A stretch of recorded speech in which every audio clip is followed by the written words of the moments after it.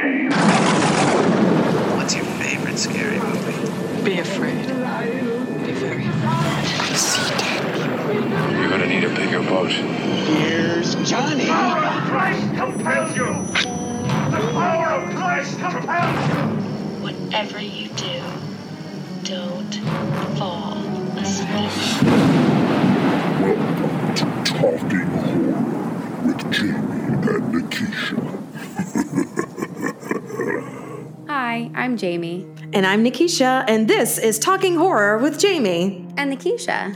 Where we share our love for spooky things and talk horror through the lens of human behavior. Well, welcome everyone. And happy Thanksgiving, everybody. Pass the cranberry sauce. We're having mashed potatoes. Ooh, the turkey looks great. Thank you for loving me. Thank you for being there. Wait, That's what from is Bob's that? Burgers. I was like, Thank you, Jamie. I was like, tears running in Brian's face, and I was like, oh, I know what this is. Oh, I am familiar with this song.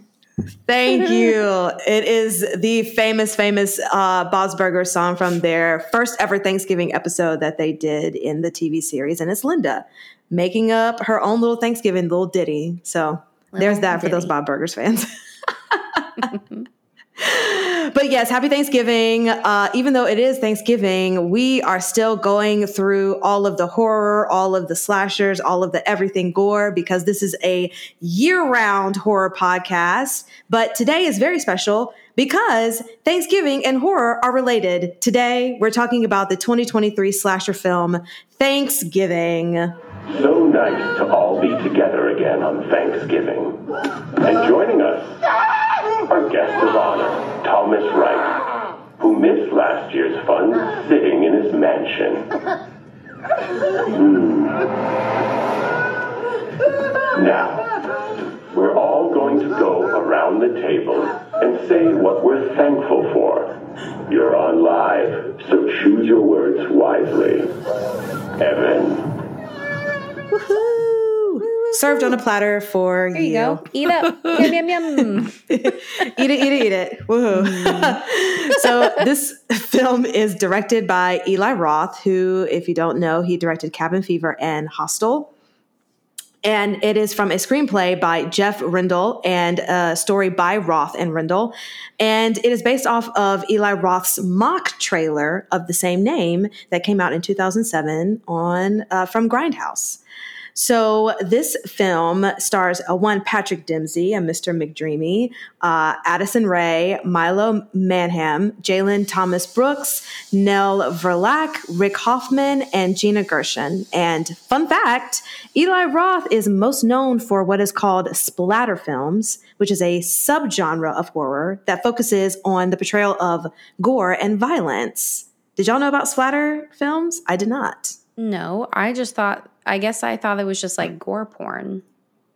But Which now is what I guess that's true. They gave it a That just- legitimized subgenre. Since when? That just It has sounds a like wiki a page. fancy name for gore porn. That's Yeah. like the elevated horror. That's the name for elevated. Yeah, gore that's porn. exactly Oh, okay. what that is.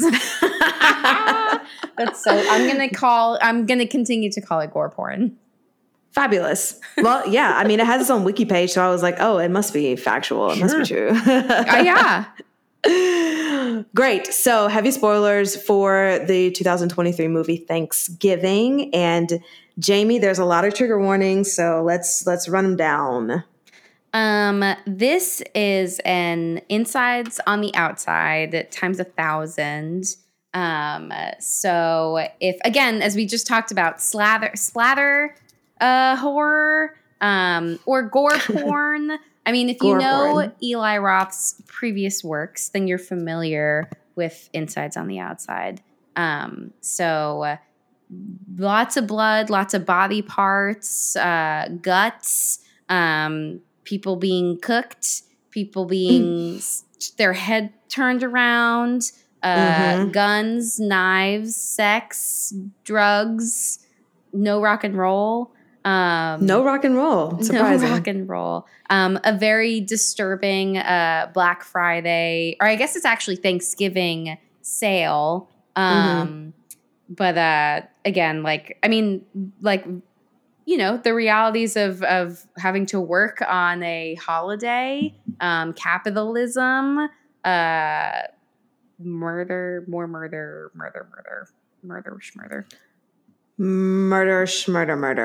All the murdering. Yes. Did I miss anything? Did I miss any murdering? I don't think so. Brian? No, it's I don't know. Like if you don't like people in infanticide? Yeah, I guess. It might be a stretch, but yes.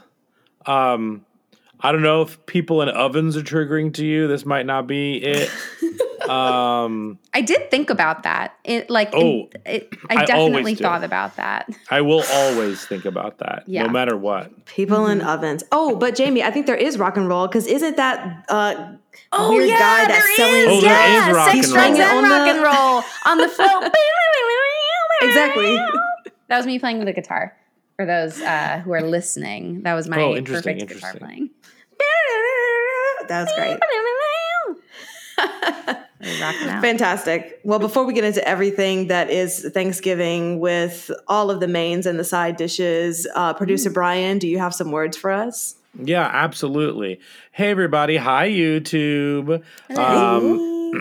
We are so happy that we could be celebrating Thanksgiving with this movie. But if you wanted more content from us, you can find us on social media at Talk Horror Pod. We're on TikTok, we're on X, Twitter. We're also on Instagram. So follow us on all of those social media platforms. The rest of this year, we're going to try to catch up on some of the bigger movies that came out during the strike that we didn't cover. We're going to be doing things like Saw X and some other movies, so stay tuned. And then we've got a real fun Christmas special for you. And then we're going to jump into next year with some awesome ones coming out. I think we might do Imaginary, Night Swim earlier in the year. So there's some really, really fun stuff. We will definitely be doing Lisa Frankenstein. That is even if it's terrible, which it better not be, we will 100% be covering that. But yeah, stick with us, subscribe to us on social media, and then wherever you get podcasts. And we'll talk more about that later. But yeah, happy Thanksgiving.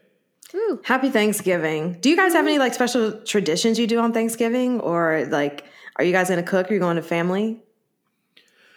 So we're going to family, but the last couple of years, Jamie and I have been making our own stuffing, and that's like our thing that we do now, I guess. Ooh. And it's delicious. I love that. It is really do you guys good. put meat in your stuffing or no? Mm-mm. Okay. Like maybe it's Is that a thing? Yes. Maybe it's a Black cultural thing, but people put gizzards in their stuffing. So like that, like the fatty parts to like make it a little bit more like instead of using butter or in addition to butter, use like the gizzards and stuff like that. Yeah, but also as just like a meat component. Interesting. To it. Yeah. Cool. Which is like really wild, but ours has leeks in it, so we couldn't be any more bougie. Fancy. That is the epitome of millennial bouge. Is that? It's really good though. It's like really, really, really good. I believe it. I'll come over next year when I'm off the road. But Hamilton provides us wherever we're at. They have like a restaurant cater for us, so I guess that's also kind of bougie. Like, I don't have to cook myself. It's like, just show up at this place and you get free food and booze. Sounds like, great. And That's what's wonderful. the address for those interested parties? Right. I'll send you a to-go plate. Fantastic. Have you guys watched anything new this week? Yeah, actually, we finished on Hulu and Disney Plus. We finished the Goosebumps season 1, the TV show. Nice. How was it? It was great. It was really fun. Okay. I really enjoyed it. I was having a good time. Nice. Yeah, I think where it succeeds for me is that it really captures the teenage melodrama and camp that the books always conveyed. And that may be not great for some people, but for me, it definitely was nice, nostalgic, but also it was new. There was a new twist to all of the Goosebumps stories that they kind of weaved together. I was less interested in the teenage drama and like the love triangle stuff that was happening between the teenagers than I was in like all of them working together to try and defeat whatever's happening. To me, that was way more engaging than the other stuff. However, it wasn't bad that I couldn't watch it. It was just like, I was like, come on, get to the other stuff. But overall, the special effects were, I would say 90% of the time really good. There was only really one episode where it was underwhelming. But I thought the acting was really good. I thought all the kids, they're probably not children, but like all the teenagers, the young actors, I'll say, were wildly charming. Justin Long, A+, always. Yay. Oh, Justin. Yeah, I really dug it. I think my expectations were really low. Therefore, this as a surprise was like really, really fun. And we every Friday we were excited for the new one to come out. Nice. How many episodes total are there? 10. Yeah, I think 10. Great. I'll have to revisit. Yeah, it's definitely worth it. I would definitely suggest it. And then Jamie and I last night started something very exciting. It's not horror related. I mean, actually, it's sort of horror related based on the director.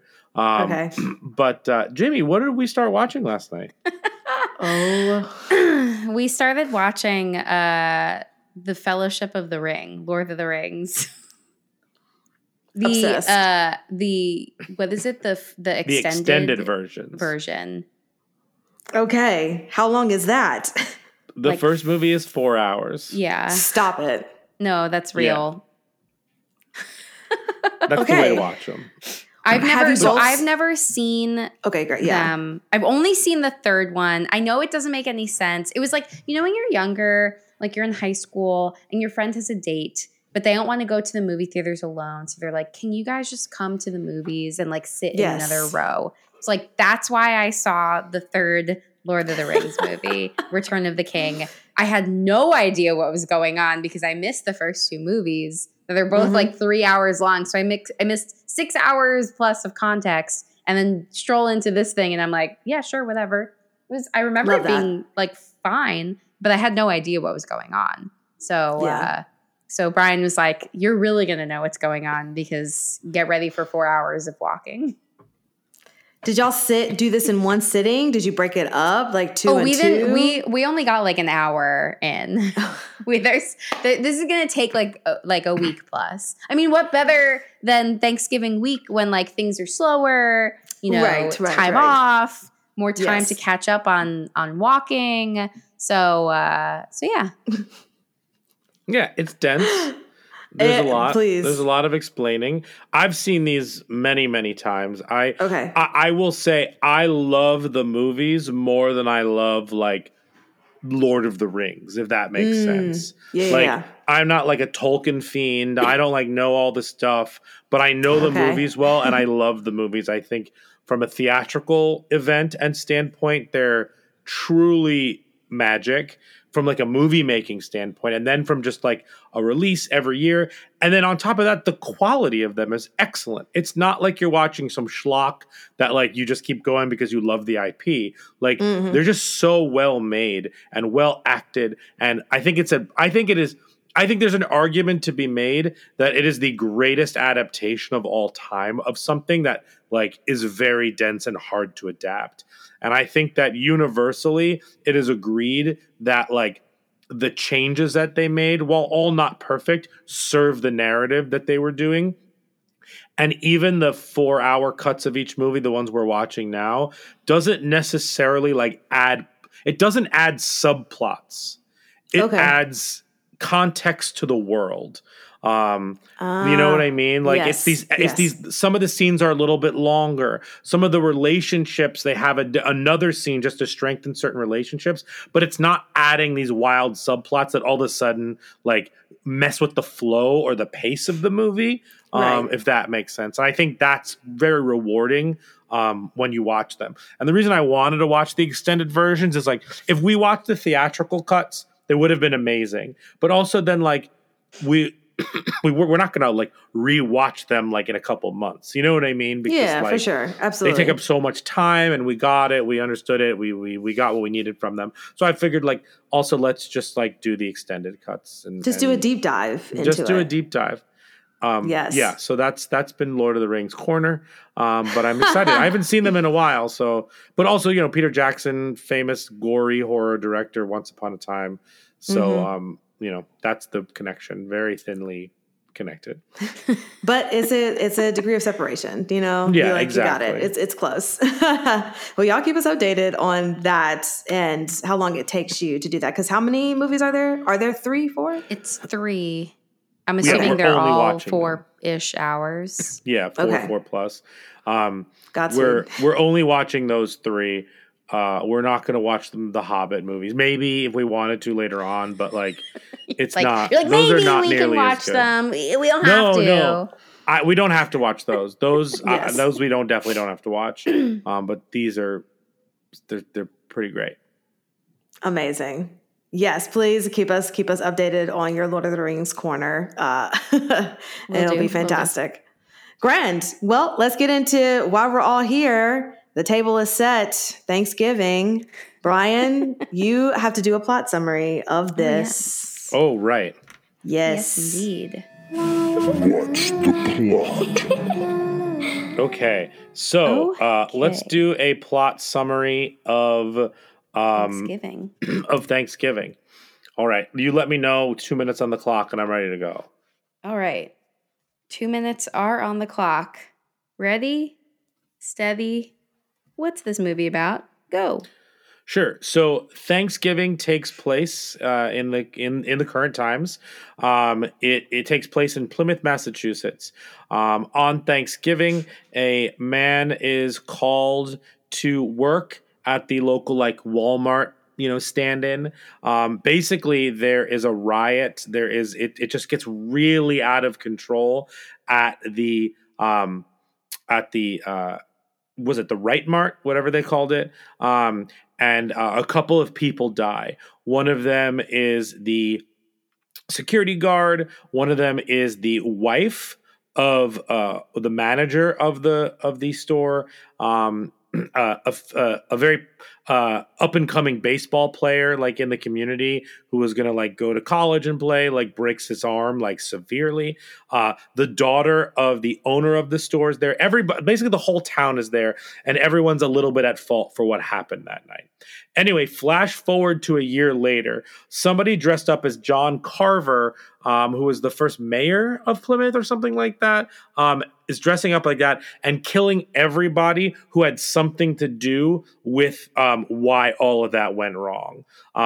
The sheriff, played by McDreamy, is trying to figure all of this out. The daughter of the guy who owns the store is helping him with like the things she knows about like the missing footage and all of that stuff. So he kills everybody throughout this, and it's like they're both gory and hilarious, and they're wonderful. And we'll talk about all the kills later in this episode. But in the end, he ends up kidnapping all of like her friends and that group. And it is revealed that McDreamy is the killer because he was in love with the woman who died. She was going to leave the husband as she was pregnant with his kid. And in the end, they kill him, but his body wasn't found. Ooh. Yes, and then that final dream jump scare of him in the closet, hilarious. Mm-hmm. Oh, yeah. I obviously missed some things, like the subplots with her friends, the subplot with what's happening with like the parties, that she has a stepmom that she's really not into, that her mom is kind of not missing, dead. And there's also a whole subplot about like her ex-boyfriend and her new boyfriend. And basically all of these subplots are to set up all of the red herrings, which are her current boyfriend, Ryan, her ex-boyfriend, Bobby, who ghosted her after his arm was broken at the store. So all of that comes to a head when they're all kidnapped, essentially, and put around the Thanksgiving table. And we'll get into all that. And that's the plot. Fantastic. All right. Well, first segment up is likes and gripes. And now our likes and gripes. Who would like to start for likes and gripes? Jamie, why It's don't all you our start? first time seeing it. Yeah. Yeah. Yes, it is all our first time seeing this film as it just came out. Yes. So I will preface this with in 2007, Grindhouse came out, and I was fucking obsessed with Grindhouse. Specifically, I was obsessed with Planet Terror and all of the fake trailers that were in Grindhouse. Sure. And I don't really care for Death Proof. Okay. But either way, was obsessed, like, you know, maybe my whole personality, whatever. So very invested in all of the fake trailers and the ones that have like turned into stuff, which I guess is really only one before Thanksgiving. So I know we watched the trailer all together before. Nikisha, have you seen Grindhouse? I have not. Okay. Oh. So I will give you some context then. Please. So when you see Grindhouse in movie theaters, they play some of the fake trailers before the first movie, which was Planet Terror, which was Robert Rodriguez's movie. Oh, like Tropic Thunder. Yes. But then you watch this full movie, and then there's like another like intermission of fake trailers because there's a second movie. Like this is you're sitting in the movie theater for an actual double feature, which like I think that also was very appealing to me because I've never seen a double feature ever. Like I've never even gone to the movie theaters twice in one day to like see two different movies, which I know is like a normal experience. So like this just was like very formative for me and was very exciting for me. So if you're familiar with Machete, that was like one of the other it was a fake trailer from the Grindhouse movies that they then turned into a full feature with Danny Trejo, who was in the fake trailer, and then they also cast him in that lead role. Sure. So anyway, so a lot of these other trailers, so there's Machete, there was Werewolf Woman of the SS, which was Rob Zombie's fake trailer. And I think Nicolas Cage was in it as Fu Manchu. Good stuff. Then Edgar Wright did Don't, which was like the 70s style of like, don't open the door, don't open the window. That's also a really good trailer. Then you have Eli Roth's Thanksgiving, which was like very Black Christmassy. And we'll talk. I want to talk all about it. I'm like being super low key about this, but I'm like deeply excited about this because, like I said, like Grindhouse had such an impact on me when I saw it, and like it was super formative in 2007 because I graduated from high school and was going to college, so like identity formation, movies that like had a big impact on me. So like this was a big deal to me. Some Thanksgiving, and then the last one was Hobo with a Shotgun. But I don't remember who made that one. So those were the fake trailers, and then now two of them have since become feature-length films. So the Thanksgiving trailer, as we watched it earlier, is like that, you know, 70s slasher. It's like super grimy, and like most of like all of the things that were featured had that like same type of like, you know, I would say like they all kind of were like 70s exploitation. Like that was the aesthetic, and that was like all of the trailers had that. The two features had that. So like that was the vibe. So when this trailer dropped for the actual feature for Thanksgiving 2023, I kind of was hesitant and worried because it was updated. It was contemporary. It did not have the same vibe. It copied some of the beats from the original trailer, but it's its own thing, I feel like. In some ways. So I was definitely really worried that like it just wouldn't deliver. But I gotta say, now that I finally gotten to my point, I loved this movie. I had a great time. It's so fun. And it doesn't have to be like, it doesn't have to have that same 70s exploitation like aesthetic for it to still be good. It was really fun and still like it really commit to the campy like holiday bit super consistently throughout the whole thing. And this feels like a huge Eli Roth comeback. I'm very excited because I'm not a gore porn person or whatever we're calling it, fancy splatter films, fancy splatter. Fancy It's splatter. like like that genre. That subgenre is like not really appealing to me. And I find that I'm becoming more squeamish as I get older, weirdly. I mean, I guess that's not weird, but I'm having a harder time handling like certain levels of gore, unless it's like, this was less problematic for me because it's so over the top. And for me, I think there's this fine line of like over the top gore versus like just gore for gore's sake, where it's just like in your face, like we're slashing Achilles tendons left and right. And I'm like, not for me. I'm good. Right, sure. So I was watching that like opening scene at the store.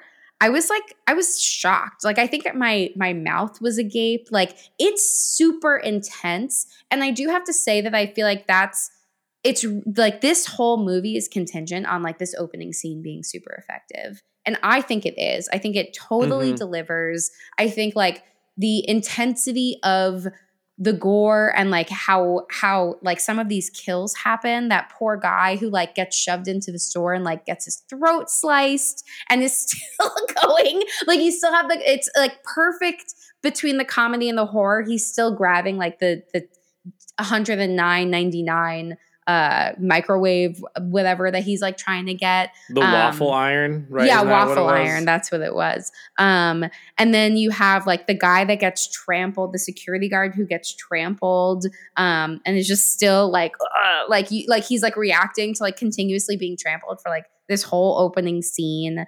The poor woman the wife of the store manager who gets trampled, and then like her hair gets caught in the shopping cart and she gets like partially scalped. It's all fucking insane, but it's so well done and so entertaining and done practically. Again, I do love the practical effects, and like it really, I think that's another element of why this movie is so good. Is just like the gore is it's not all. I mean, there's some like CGI oozing here and there, but like they really tried to do a good amount of practical effects that I really enjoyed. I mean, yeah, the practical effects in this are spectacular, and I think we talked about it with a couple other recent movies that if it had been, Five Nights at Freddy's was one. If that wasn't practical effects, that movie would have been. I mean, if all of that was CGI, no, thank you. Same thing with this. It's the practical effects that make this movie in some ways. No, definitely. Yeah. So the practical effects. I mean, I haven't seen Five Nights at Freddy yet. I will. But the practical effects in this, well, first off, I just want to say that I didn't realize how campy this movie was going to be. Oh, interesting. Only because I found out about the 2007 trailer after I saw the movie. And the actual trailer for this 2023 Thanksgiving movie, it didn't seem like it was serious, because like a horror movie set in Thanksgiving is not going to be, nobody's trying to make that serious, right? Sure. But to an extent, it looked like it was going to take itself a little serious. So as the movie was going on, I realized, oh, wait, no, this is just going to be pure camp. And I was like, okay, well, now I'm all in.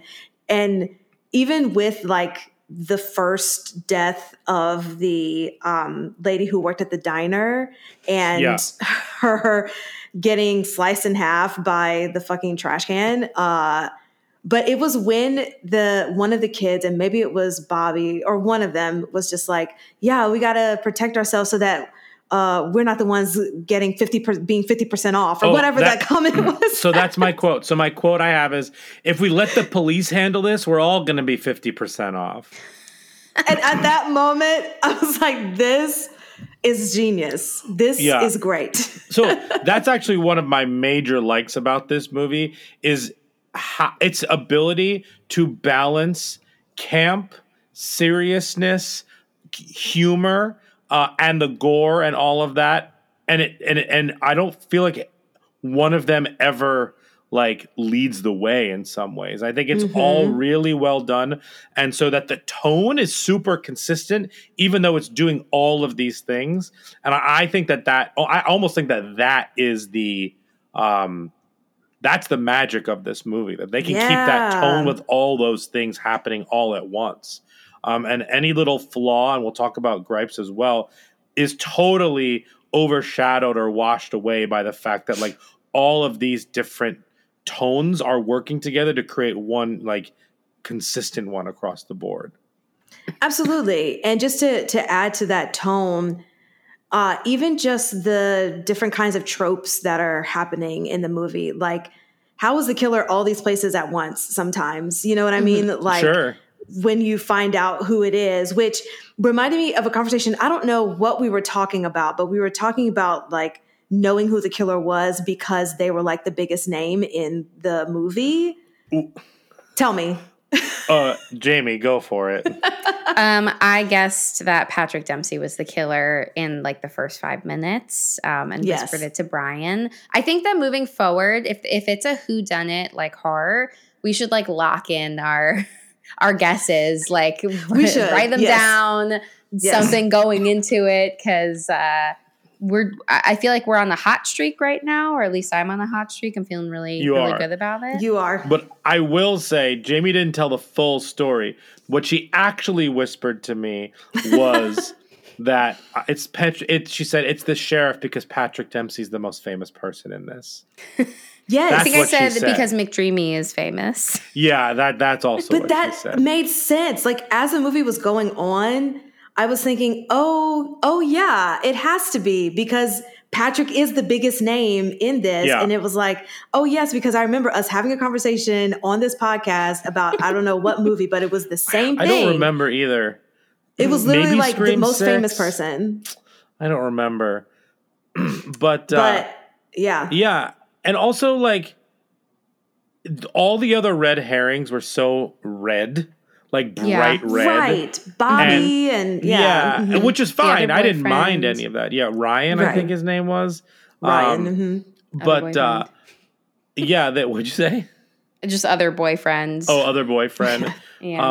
All of that was like really like out there, like for us to think that like potentially that was who it was. And the sheriff was never a suspect.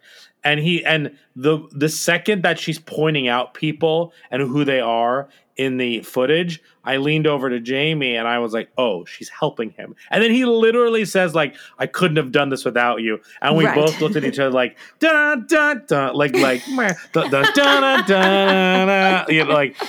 But I will say, some movies, if you know who did it beforehand, the movie's no good. This is not the case. This was still wildly entertaining, even though we didn't know officially yet, like the mystery was still engaging enough that like, well, maybe it isn't. And we're second guessing ourselves, even though we didn't. Yes. No, I agree. And the only thing that was like, oh, duh, yeah, it's Patrick, is because at the very beginning of the movie, when he is going over the manager's house and is talking to the wife, and whatever the wife was saying, I was like, she's talking very weird to this sheriff. Like, is this just bad writing, or is it because there's something underneath it? That's what I said. I said the same exact thing. I said, you know what? There was some weird chemistry. The lines were weird. They spent a little bit too long lingering around each other. And I honestly just, like a fucking idiot, I brushed it off. Because I was like, that's what they want you to do. I know. I was like, this is the opening scene. But I also don't know what the tone is yet. And I don't know if like he's like a bachelor who flirts with all the gals in town. Maybe because we haven't established his character just yet, you're kind of figuring it out. So like that doesn't feel out of place in the same way that it would have felt out of place 2 more scenes in.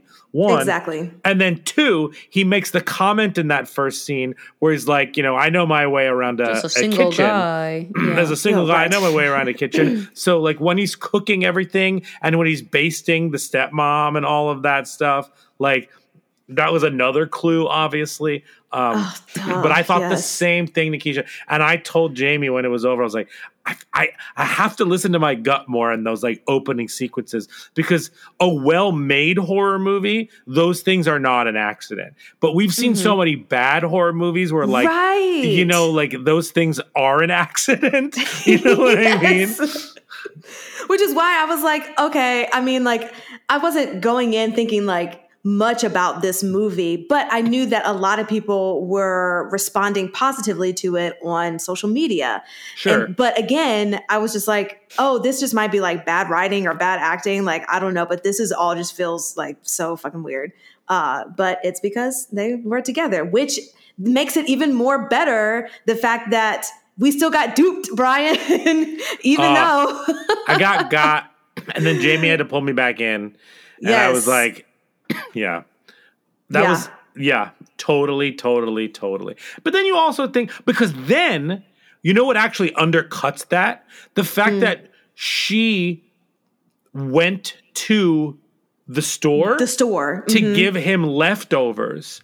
Like, if they, in my head, like if they were together, wouldn't they use the opportunity of him going to the store to like, you know, do some more together, do something. Yeah, I don't know. I don't know. So that's her what threw whole me off. family there or something. Yeah, that's also true. I mean, they could have had Nookie in the car on their way there while they were bringing the leftovers to get away. I do have to mention Jamie's face. I for those listening, fucking hated that you said that so deeply. That might be the most disturbing thing compared to this movie.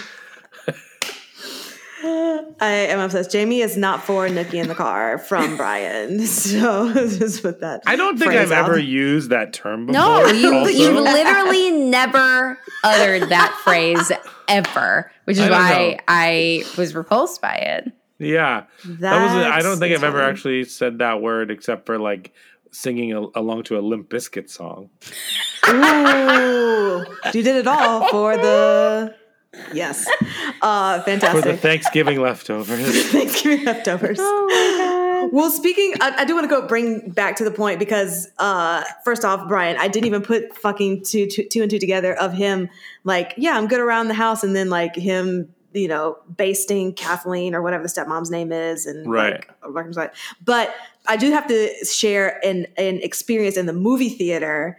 Because, you know, there was quite a few people. I saw it on a Sunday night, and there were quite a few people at the movie. And it was the minute that he started basting or putting like butter on her legs and like seasoning her, like you could just tell the whole audience was kind of like, what the fuck is happening? But then everyone just started erupting in nervous laughter at that moment. So funny. Yeah. And it was just like after, I mean, even before some of the deaths, people were like, I don't know how to feel about this. I myself was laughing at every single death that was happening out loud. But by the time we got to him actually like seasoning the stepmom and getting her ready, like I think everyone then was on board of like, it's okay to laugh at this. Like, this is supposed to be, it's supposed to be funny. It's supposed to be wild and crazy and all this stuff. But I mean, it was just a shared experience of everyone just being collectively like letting out the nervous laugh. People erupted in laughter when the garbage closed on her and cut her in half. Really? Oh my God. Oh yeah, because that whole opening sequence, that whole murder sequence was like pretty intense. And then all of a sudden it ends in this big laugh, which I think was like a really great entryway into like each kill, if that makes sense. Yeah. But we hijacked some of this from Jamie's likes. That's okay. Yes. Go ahead, all Jamie. of these things are true. But no, I also thought that Patrick Dempsey like was a good villain. Like he did a really good job. Just like his delivery and kind of the switch at the end when like he looks down at his boot and was like, if you were just hanging on there for like one more second, like it was like he delivered like a creepy performance. His accent made me laugh several times. It was great. I think that enhanced the movie like tenfold. I do like they really commit to the accents, and it made me laugh. Also the sequence in the beginning when everyone's just yelling "fuck you" to each other in their Massachusetts accents did make me laugh. I know maybe cursing doesn't make everyone laugh, but it does make me laugh most of the time. One thought that I had, and I said to Brian after, please don't come for me. I am a happy resident of my state, but if this movie wasn't necessarily like about taking place in Plymouth, Massachusetts, I was like, this could take place in Pennsylvania. I would believe that this was also in Philadelphia. Absolutely. I agree. But I think that's kind of the charm of it too. Like this really could have been any small town in a, where like everything is close and then one crazy thing happens or whatnot. Like one with whatever accent of that region is like they're like obviously made more fun that this is Plymouth because of obviously the Thanksgiving holiday, but like 100% could have been anywhere. Absolutely. But I would say my biggest gripe isn't really a huge gripe. It's more about like when we talk about the 4 S's and skulls and things like that. But like the characters don't always make good decisions. And like that just frustrates me as like a person watching this, like scrutinizing, like, would I do this in this situation? Like I'm thinking about that a lot in most of the movies that I'm watching. For sure. But I'm just like, is anybody really this stupid? But I think that they kind of like, again, the characters really commit to it. It's more of like, spoilers for Cabin in the Woods, but like when those characters are acting very stupid, that's what this reminded me of. It's like taking the trope of like, like people aren't making the best decisions. They're all going to like, they're in danger, but they're still somehow by themselves all of the time. They're still like having sex in weird places and like just making the wrong choice. And sometimes it bothers me because I'm like, that doesn't feel real. But again, I think that the characters are like committed enough to who they are that you're like, okay, maybe this person really is stupid.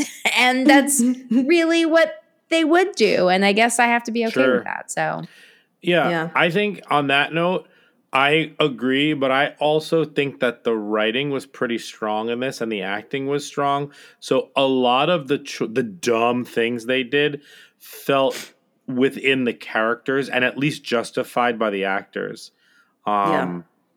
Man, we've watched some, what did we watch? Haunt, maybe? We watched some movies where like characters were just like doing crazy things that, I don't know. And Season of the Witch. Oh my gosh. Yes. I just got so mad all over again. Yes. Damn. I'm gonna stop talking about this because I'm just gonna talk myself into a rage. But but you're right. Like I think because of the writing and the world that it's in, because I guess for me, it does justify like making dumb decisions because the whole thing is already so like campy and over the top that it's like, of course you're, not looking over your shoulder or not picking up a weapon or like going into the, mouth of the beast. It just seems like that's, a part of it, a part of the world, a part of the things. But any other likes and gripes you have, Jamie, about this? I don't think so. But if someone says something, then I will hop chime on in and say something too. Yes, absolutely. Jamie, you've already said all the things that I basically had on here. I just have it's a fun. Yes, it's a fun gory ride, and this has to be a 3-picture minimum deal. It has to be. It needs to be opened up for like years to come. A new slasher on the horizon that could change however it needs to change, for the new state, the new set of kids and victims. Like, I feel like it's just it's a fun thing. And y'all know I love a slasher. So here's a question I thought for this was you. good. Mm-hmm. Do you want Thanksgiving 2 or do you want like St. Patrick's Day or Earth Day? like you know what I mean? Like what like Groundhog do you want it Day. Do you want it to be more of a like anthology chain of holidays or specifically about these characters again or do you want like Thanksgiving in another city? Like what would satisfy you the most? Same for you, Jamie. Yeah, exactly what you said. The last thing you said, Brian. I was going to say what Halloween was trying to do but wasn't successful. Mostly because of what they built up. I think that Thanksgiving could do with it just having a different event somewhere else, but on Thanksgiving, even if it's still in like Plymouth or another like colony of like, the beginnings of America with the mask, I think that it could definitely work that way. So something different happening, but on Thanksgiving that's slasher related. Jamie? And I'd be fine. I think I'm interested in going down like the let's get a slasher for every holiday, no matter how obscure it is. I just think that's so funny. And yeah, I think that there's so many ideas that you can come up with for whatever it is and like commit where there's like enough like puns and kills that are all kind of thematic across whatever that holiday is. Sure. Yeah. Yeah. I dig it. Arbor Day. Make it work. Yeah. Easter. And also like I'm perfectly okay. Also like obviously like that's like an ambitious dream for this one. But like if this was a standalone, this is a really fucking good standalone. It is. Like I remember Hulu put out, and I don't know if y'all ever saw it, but there's a movie called Pilgrim. That's a Hulu original. Hulu tried to do exactly this, like a different slasher thing for every holiday, and it like to varying degrees of success. Yeah, but like you said, Brian, this is a great standalone. I think the other stuff just wasn't as well. No, it doesn't seem as if time was taken to map it out and make it, successful. But this Thanksgiving one really does. It does it up for me. So I personally would love all of the Thanksgiving all the time, everything. But yeah, Brian, what about your likes and gripes? Sure. I loved this movie. I think that this is a new classic. I think this is iconic. I think there's so much about this that is truly perfect and super, super well done. I think all of the kills are wildly unique. I think they both balance the camp and the scares as well as the tension and the humor really, really well. I think that the acting is really good. I think that everybody in this movie is having a great time making this movie. From the crew to the cast, I thought the pacing of this movie was excellent. And I think that the opening could easily make like a top 10 best openings to a horror film because the building of the tension and all of that, and it's not scary for the reasons that you think it's going to be scary. It's scary because the way that America handles capitalism now is scary, and you're waiting for something bad to happen, and you know something bad is going to happen.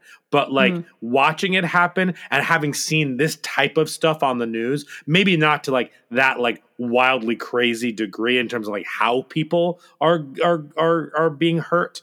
But I think that was really terrifying, and that like grounded aspect of the opening is kind of what really drew me in. And then obviously layered on top of that is the gore and the weird stuff that happens in that opening sequence. But I think that opening sequence is just really, really excellent and playing on what we fear the most about Black Fridays, even though it's not technically Black Friday in the movie.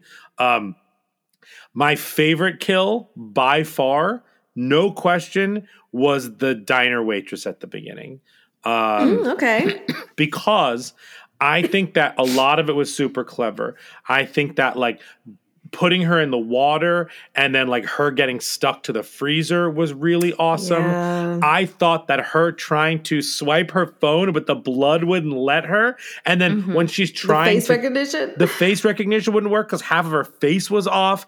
And then she can't find her keys. Like, she, you know, the fact that she didn't even look for her keys before she left, like all of that stuff. And then all of that capped off with her being cut in half, which is like semi-unrealistic but hilarious. I just thought that whole sequence was so, so, so well done. And I think that, to me, that was like a perfect microcosm of like the macro of how this movie balances everything. Also with like the little details. Something else I liked about this movie, and another movie from this year handled it really well, which was Influencer on Shudder, which is really good if you didn't watch it. I think this one handles social media in the world really well. I like the idea that he was tagging them in the Instagrams.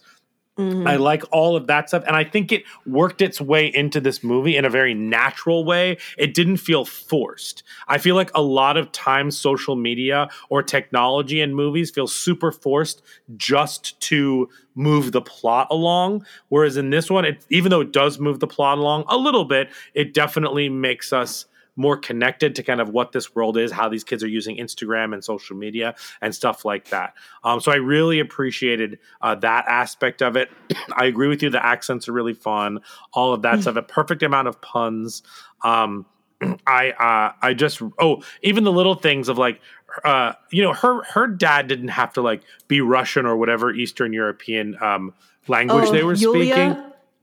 Yeah. Yulia. All of that was super, super funny and added to kind of like just the quirkiness of this movie, that he's listening to the opera and the classical music in his ears. Yes. Like all of that stuff was really, really good. You know, and that whole scene when she gets the corn cob pieces in her ears. Like that whole sequence is about sound. Oh my god. Her with the close up on the eye. That's actually that part is when I turned away even before the corn cob happened, because like I forgot that they actually show that in the trailer, but she's like poking her eyeballs and like cleaning out her ears, and I was like, oh, like make it stop. I don't know what's gonna happen. I hate it. All of that terrible. Was great. I thought the chase sequence, the whole sequence with the stepmother and the chase throughout the historical home was really, really good. I think that the parade stuff was awesome. When the Mayflower goes through his face and his nose is dangling. God. And the little kids are like, Grandpa. Oh, it was amazing. Also, I love that he was wearing the clown costume to to subvert your expectations in the parade. I thought all of that was really, really, really good. I think that the movie was super fun. Man, I love a good turning a live stream on the bad guy. That is to me always so satisfying. When she and the whole line where it's like, you know what I'm thankful for? That this place has good service. And then she shows you the thing. I was like, yeah, this is exactly what I wanted from this moment. It was so deeply satisfying. I love that everything that the script brings up. The fact that she fired a musket before, the fact that she had the charms on her bracelet that ended up getting caught on the thing, but in the end, her mom ends up saving them by stuffing all of that into the musket, and that being which is better than the candle blowing in the Boogeyman spoilers. Agreed. So much better. 100%. I thought that was all super fun. I thought this movie was a banger and a half. I will watch this every November if I can. I think this is a spectacular movie. Oh no, sorry. No. And bare minimum, the black guy lives, and I was very happy about that because I thought he was going to die. He was really good. Nikisha. Yes. I'm happy with our final boy and girl, and I guess the dad survived. Yeah, and Addison Rae. I guess girls because Addison Rae survived. Yeah. I felt like there were a good amount of survivors and it didn't feel weird in any way. I thought that, when the dad throws up when he's gagged. Great moment. Great moment. Great moment. Great. And the one friend that you wanted to die actually died. Yeah, thank God. Yes. So that was like, so that was super cool. I really liked. So I was expecting the sequence on the trampoline, like we saw in the trailer, for her to land on the knife with her coochie. Her cooch. Fucking say that! Oh my God! I am shocked. I am shocked. Out of all the words, we both said the same fucking thing. Because I think I said this to Brian when we walked out of the theater, and I also used the word coochie. I was gonna say her nookie machine, but no.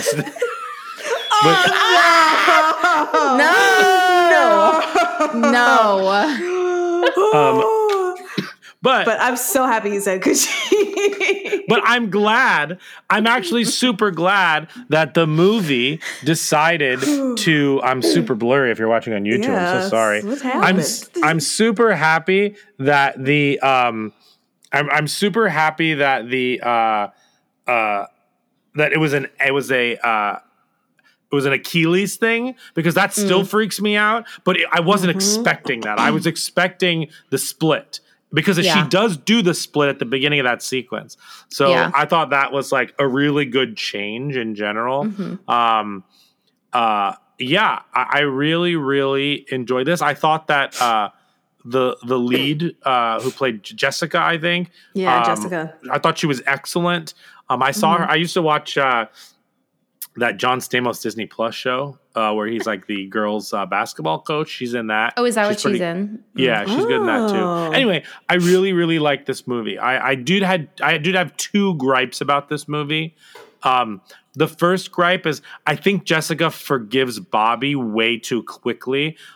In that sequence, he's been gone for a year. They were dating hot and heavy. He ghosted her, even though I can understand why that she understand. Like I understand. Why do you say hot and heavy? I don't know.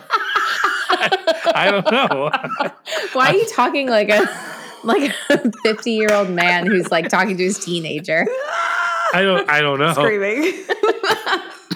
They seem to have a strong relationship, and then he ghosts her, and then he comes back without saying anything. Like that just and then she forgives him. Like I understand there's some empathy where like his whole life was technically ruined by that night, and like he may blame her because it was her dad's store and all of that. But like at the end of the day, like she deserved. She seemed like a character who understands her worth.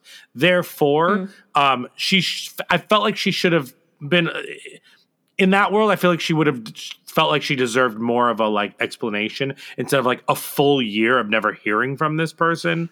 It felt like she forgived him too quickly so that he can be involved in the plot faster. Like it felt unnatural that she would say like, hey, my dad has these files and just like straight up tell him in that moment. That felt weird. However, I let it go because I was already enjoying the movie so much. And then, I also don't think that she would have stayed with Ryan at the end. He just proved himself. Yeah, he sucked. Even though he wasn't the killer, and both him and Bobby were used as red herrings. And like, I don't know. Like, I liked Bobby better than her, even though Bobby like ghosted her in general. And like, Bobby ended up being the hero, like along with her, in some ways. But Ryan just felt like. Ryan handled himself in a really obnoxious way the whole time. Even though he comes off early in the movie as like, even I would say like when he's trying to woo her friends with like the Patriots Steelers tickets and stuff like that, like he comes off as trying, he comes off as like super empathetic and excited to be dating her. And like, it's not a competition anymore. However, he just like turns into this like very privileged, like upper middle class rat fink. And I don't know why I said rat fink, but 50-year-old man. Yeah. And he had like that gold Rolex or whatever he was wearing. And like, he came off like her dad in some ways. And maybe that's the psychological aspect of it, that like she's weirdly dating her dad in some ways and stuff like that. But like, it just didn't feel natural for her to go back to him at the end when like he had just proven himself to not be as mature as maybe she thought he was. Whereas, not that Bobby did either. I mean, quite frankly, she should have ended up with none of those jabronis. She's better than both of those jabronis. But like that just felt off to me. So basically anything with Bobby and Ryan felt a little bit off to me. But like, again, that really didn't distract me from the movie and what was going on, because the friendships were exciting and felt real, and the friendships felt lived in. Even with their dumb decisions, especially at the beginning, that she would kind of go along with that and all of that. But like, that felt more real than anything than the other stuff. So I totally accepted that. So yeah, that was my only real gripe. I think the weak part of this movie was the Bobby Ryan stuff by far. That reminds me of a gripe that I did kind of have, but it goes back to what Jamie was talking about of peopling. In the world. And one thing that kind of distracted me or just made me think like, would I do that? Was a lot of the times people were dying right in front of them and they were just wide-eyed, like just watching it and like not doing anything, like not shielding their eyes, not whatever. And so it just like made me think, especially when Yulia gets like on the little table saw or whatever, and like blood is just like splattering in their faces and they're just like watching the whole thing. And then it's like, okay, well, I know there's the phrase of like a train wreck, like you can't take your eyes off of it. But it was also just kind of like, really, are we just going to sit here and just watch like all these people get kind of like torn apart and bloodied up and die? But that's and, like, not. That's like part of the like shtick that I feel like also channeled the original trailer. Like going back to the trailer where that woman's in the car with, it happens to be Eli Roth actually, in the driver's seat, and she like goes to give him, head, and then he loses his. Like that type of moment where then she's just like, first of all, you hear her swallow and then she screams, which is repulsive and hysterical. But her reaction, and then going to the other guy and he's like, don't worry, I'm here now. And they immediately start making out. Like that whole vibe is what I feel like that scene of them watching Yulia get like sliced up and like not moving. And they're just like, like, it's just like, it's like horrified, but also like borderline, like so ridiculously stupid and silly. And like, like there's like a moment, if it goes on any longer, it's like, okay, now this is just like stupid, and it's like Yes. it's like Okay. cutting it off like just at the moment where it's like, okay, maybe they're in shock, but it is kind of this like fine line between both of those things. And like the longer it is also like, it's like horror comedy. The longer it goes on for, the funnier it is, and it like loses the impact of how scary it is. And so you have to Yes. kind of like edit it with like the perfect timing if you want it to kind of like have a little bit of a comedic moment because it's Right. so ridiculous that it's happening, but still hit and then like continue on with like, oh my God, they're like traumatized from this moment. Right. Yeah, and I think in contrast to that, Scuba holding her and like saying, "Jessica, I don't know what to do," like felt very real but funny at the same time. Because it was so genuine. Like the actor Yeah. was so genuine when he said it. Jessica, and oh, it came what off do I that do? way. Like, yeah. What do I do? Yeah, that felt like a Chrissy wake up. I feel like an evil moment. person. Yeah, it did. Yeah. One of my likes in any movie is when someone has a unique and cool nickname. Like his last name being like Diving or whatever it is that sounds like diving. Therefore, his nickname is Scuba. Like I love It was stuff funny. like that. Yeah, It was cute. Like It was very in like in Dazed and Confused, the character's last name is Floyd, so they all call him Pink. Like I love that kind of stuff. But I did have and maybe I just didn't understand it. But I did think that when they were going to get the guns at the party, like I thought that was really fun and funny and all of that, like that whole that whole like subplot was pretty hilarious. My question is, what was the point of that? Was that just to like continually bring up the fact that she had used that type of gun before? Because in the end, like he didn't really like use the gun at all. You know what I mean? Like the gun never came back. And then I guess like it helped that like he gave her the ring and like that like tied all of that in. I get that. But them going to get the gun felt like very empty in the end because he didn't really use it. There was either the safety was on or like he didn't have any ammo or whatever the case was in that scene where he couldn't shoot the guy, shoot John Carver. That just felt a little bit, I don't know if that fully landed for me outside of the fact that it was setting up her getting the ring and her knowing how to like how to set up a musket essentially. Yeah. That's another one. Yeah, I forgot all about the gun, and I guess that's to your point of like it didn't really land. It wasn't like super important to the story, like just the ring. Yeah.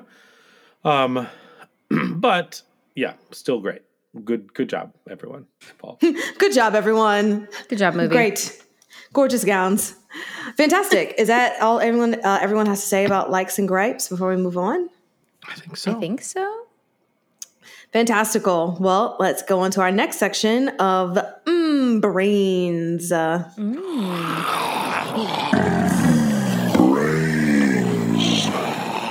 Ooh, so many not brains, but intestines all around. Yes. Okay, Jamie, here's the first question. A bit of a doozy of a question, but in your opinion, what do you think are the effects of capitalism on the working class's mental health? I want you to speak for the entirety of the world. Bomb on you. I mean,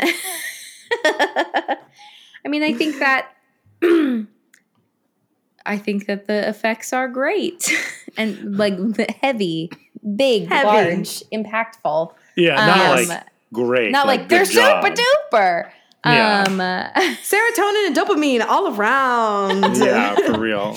I mean, I think that the effects of capitalism on like all classes is continuing to cause a lot. Like we're in late stage capitalism now, and like it's not like also thinking about, you know, finances and socioeconomic status, like all of these things also I think impact mental health on a regular basis. Like it's one of the many things that I think is impacting mental health on a regular basis. Like one of the approaches to working with people that I think about is like person and environment. So it's like not just the individual and like whatever mental health things that they might be coming in with, but it's also like what are the things around them, like their identity and like their support system and like the culture that they participate in and like all of these things that kind of make them that ultimately do influence not only them, but like their mental health and wellness on a regular basis. And like, I think that, you know, the influence of capitalism, the influence of like climate change, like all of these things are having an impact, a negative impact on our mental health. So I feel like that's the best I could say without, you know, without having a dissertation on the whole subject matter. Yeah, point by point. Yes. But yeah, Absolutely. I hopefully that answers your question. No, yes. I mean, it's a heavy question, but the whole like thematic is like capitalism in a sense, you know, of course it's like slashers be slashing, but like capitalism with the whole Black Friday now being on Thursday and will probably be at the beginning of Thursday as opposed to, you know, now being, you know, late at night and the impacts of that and people's greed and all that stuff. So I mean, that's a good point, that's Nikisha. Something also. Oh, sorry, I didn't mean to cut you off. No, you go for it. Oh, there's a comment that the killer makes in the movie, almost differentiating between like our group of protagonists and the other people who participated who got killed. That the other people, he says, were just greedy. They were just greedy people who were participating. And so like, I just think that that's an interesting thing that like they still are penalized for participating in it, but they're being penalized in a different way compared to like our other players here. And, you know, again, if this is somebody who's like justifying his murder plan, but at the same time, it's like, well, why is he like differentiating between these groups of people that they were greedy and they were problematic in that space? This group of people he viewed as like privileged and flaunting that like their ability to get into the store early. And they were like, haha, I'm buying this iPhone, like all of that stuff. So yeah, just that everybody is the problem. Right. It's not just it's not just like the you know, the greedy the people folks on top that, and and it's greed across all levels. It's greed from the people who are shopping. It's greed from the store owner who's like, I'm opening this store on Thanksgiving Day. I don't fucking care that it's a holiday that people are spending with their family. I want to make money. So it's like greed across, and like that's the impact of capitalism. Absolutely. Because if people were like, fuck this, it's Thanksgiving, I'm not going to go out, then there will be no money to be made, right? So then there will be no need for it to be open on Thanksgiving. But because of, like you said, the different levels of greed, like you have those people who are like, oh, well, yeah, since it's a sale because I can't afford things full price, it just all becomes full circle. You know, it's like, okay, well, then I'll just take the time to go on a holiday because I won't be able to afford this any other time because they're not going to give a sale like this at any other time, you know? So, yes. Brian, were you going to say something earlier? Oh, I was just going to talk about the fact that you made a really good point in that Black Friday started out as, you know, let's give people a discount so they can get started on their holiday shopping after Thanksgiving. And it keeps moving back and back and back and back. and that is a direct result, consequence, if you will, of people buying it and doing it and going online and doing all that. And so I think some companies, like maybe REI and stuff like that, are specifically closed on those like Black Friday weeks and weekends. And they say like, you know, get outside, do something Like, take a walk, go on a hike. Like, don't come to our store. Like, do something with your family. At least they used to do that. I don't know if that's still a thing or whatnot, but I always appreciated that. Like, even if that was a part of their marketing ploy for you to buy with them later that season, like, which it essentially is, that's fine because I just like the idea that, like, you know, you can do that. And, you know, I think things are definitely different because now you can order online without having to go in and get trampled. But, like, still, it's still a similar concept. But have you guys ever participated in it in Black Friday? No. Yeah. I think there might have been one time, but it was like late Friday night that we went to a Walmart just to, like, see what was happening. Sure. And it still was a fucking madhouse, even on Friday night, you know, like Oh, yeah. after everything had already started on Thursday in the morning. And I mean, I even remember like the news when it was like at midnight, when it was like, okay, now on midnight on Friday, everything is opening. And so people would be like waiting outside for that. And now it's like, okay, well, we'll just do it like when you're supposed to be having Thanksgiving dinner. It's like, come to our store, get, you know, this fucking waffle iron. Yeah, like the doorbusters, I feel like nothing's like that compelling. And plus, like now the holiday just like keeps like the holiday. That's stupid. The shopping deals continue to extend beyond just Black Friday. Like we have Cyber Monday, we have Small Business Saturday, but also Giving like Tuesday. Amazon is running Giving deals. Tuesday, Amazon, eBay, Walmart, like Best Buy, all these Target, all their deals have started. Like pre-Thanksgiving, they're going to continue like through next week. So the appeal of like I have to get there at this time on this specific day is like not there anymore because like you can still do that shopping from the comfort of your tushy being on your chair and not moving. Yeah, absolutely. Go online, order the stuff, or wait till Cyber Monday when they release all this stuff. Then so or like, do you really need some of this shit? That's what I'm saying to myself. I mean, but also same, like that's the main thing. We're just trying to help you guys not get trampled.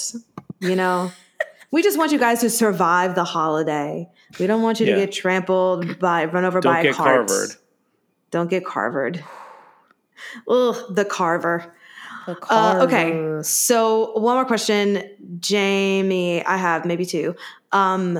So I would love to talk about the father and him being such a workaholic. And I would love to know if it was believable that the father would be so wrapped up in his work to the degree that he is as a direct result of losing his wife. Because he does make the comment of like, or the daughter makes the comment of like, after she died, he just was so into work. Yeah. I mean, I think you know, maybe because this movie is portrayed in the way that it is, but I think that that's a believable reason. Like, I think, again, kind of thinking about the impact that grief has and, you know, there's so many different ways that folks can react. I think some folks, like, we talk about avoidance and not wanting to think about disturbing things like death, for example. Like, I could see somebody being like, I'm going to throw all of my energy into something that allows me to not have to think about this. And for some people, that's work. That's very real. Yeah. Fantastic. And then my last question is just about empathy. And can you talk about what can maybe cause empathy to be turned off in a person, or maybe some people just don't develop empathy? Just because I'm thinking about the father and the stepmother just having the sale anyway the next year, despite like people dying and not taking a second to like reassess and evaluate because they still want monies. Yeah. I mean, I think also, I definitely agree that like, you know, not everybody has empathy, which is a scary thought that I think about every so often.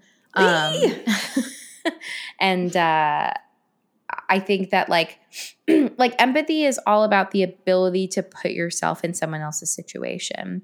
So if you're thinking about it from that lens, think about being this rich dad who is a business owner and is, you know, well off.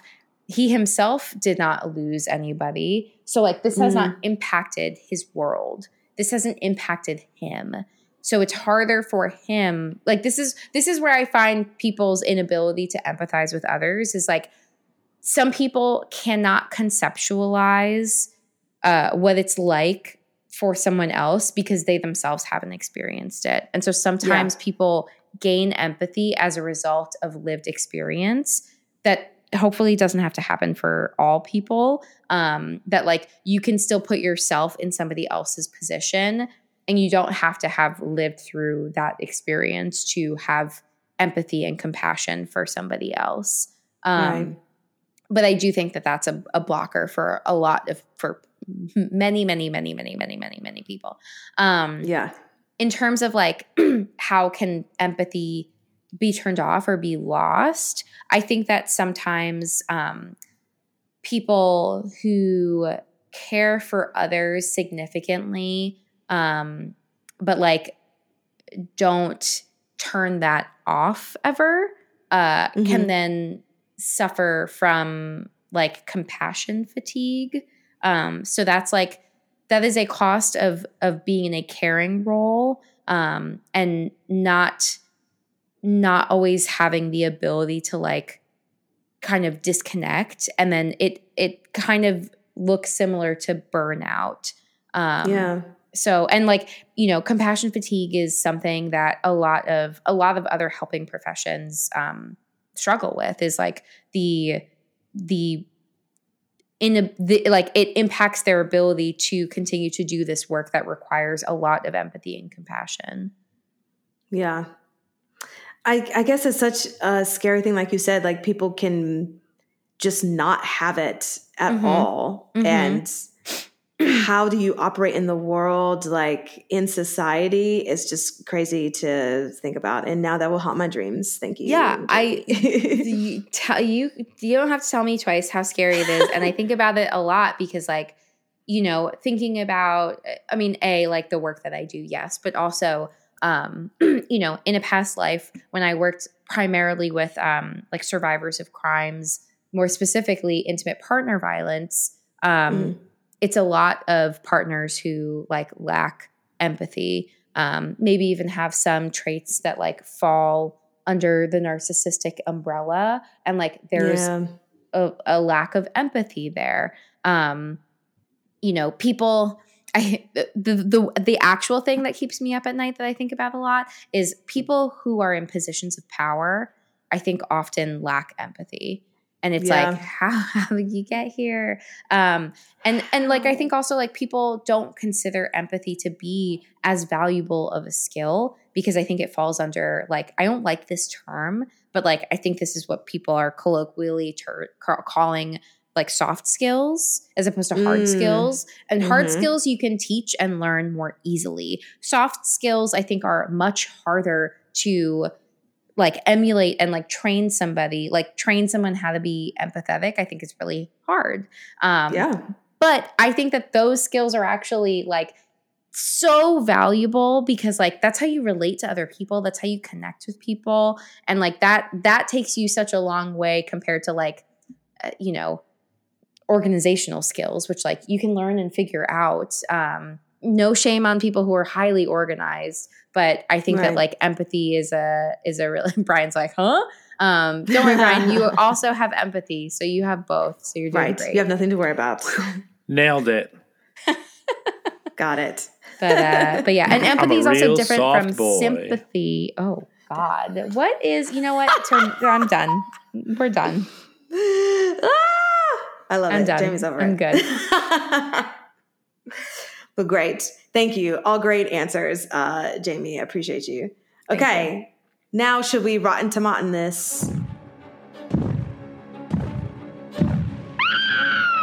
It's the Rotten Tomatoes game. Rotten Tomatin. Yeah, let's wait. Jamie, where are you from? I'm from Rotten Tomatin, London, England. England. Whenever anybody says London, I hear the General and Austin Powers in my ears saying London, England. I don't know why. That's just what happens in my brain. Obsessed. All right. Shall we? Yes. All right. What do you think this movie has on Rotten Tomatoes? Whoever wants to go first is allowed. I'm going to say 88. All right. Jamie? I was going to say 84. This has an 81% on Rotten Tomatoes. The Nice. audience score is a 78, so pretty on target there.